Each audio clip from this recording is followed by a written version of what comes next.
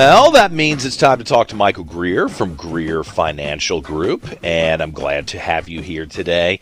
Thank you. What are we thinking here? Is anybody saying we've got worse economic troubles coming, or is it all political where the Democrats want to act like there's great stability at the moment, you think? Yeah, it's interesting because it's been slowly building, and recently the IMF, I guess it was back in October, they first started saying, hey, look, things are not great. Now they're saying, the worst is yet to come, and they're looking at the global economy. But yeah, they're finally starting to admit it, and we took the survey back in July. 68% of CEOs said, we see a recession coming. Right. You got to think too why. Part of it's political as far as why they're not telling us, but the other side of it is you have all of these hedge fund managers and analysts and folks that work for the mutual fund companies and the different stocks themselves, the companies.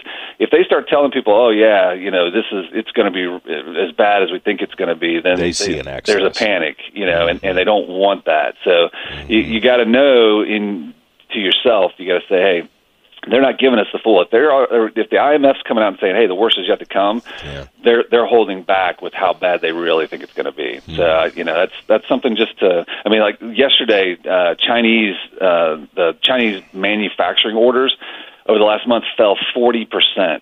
That's insane. That's like a plummet. It's almost half. So that's going to impact the rest of the world. I mean, they're one of the largest economies. If you look around, it's like the Indian going through the forest, and they start to say they notice things you don't notice, like, oh, look at this leaf, look at this moss on this side of the tree, and you're going, really? Wow, this is amazing that you noticed it.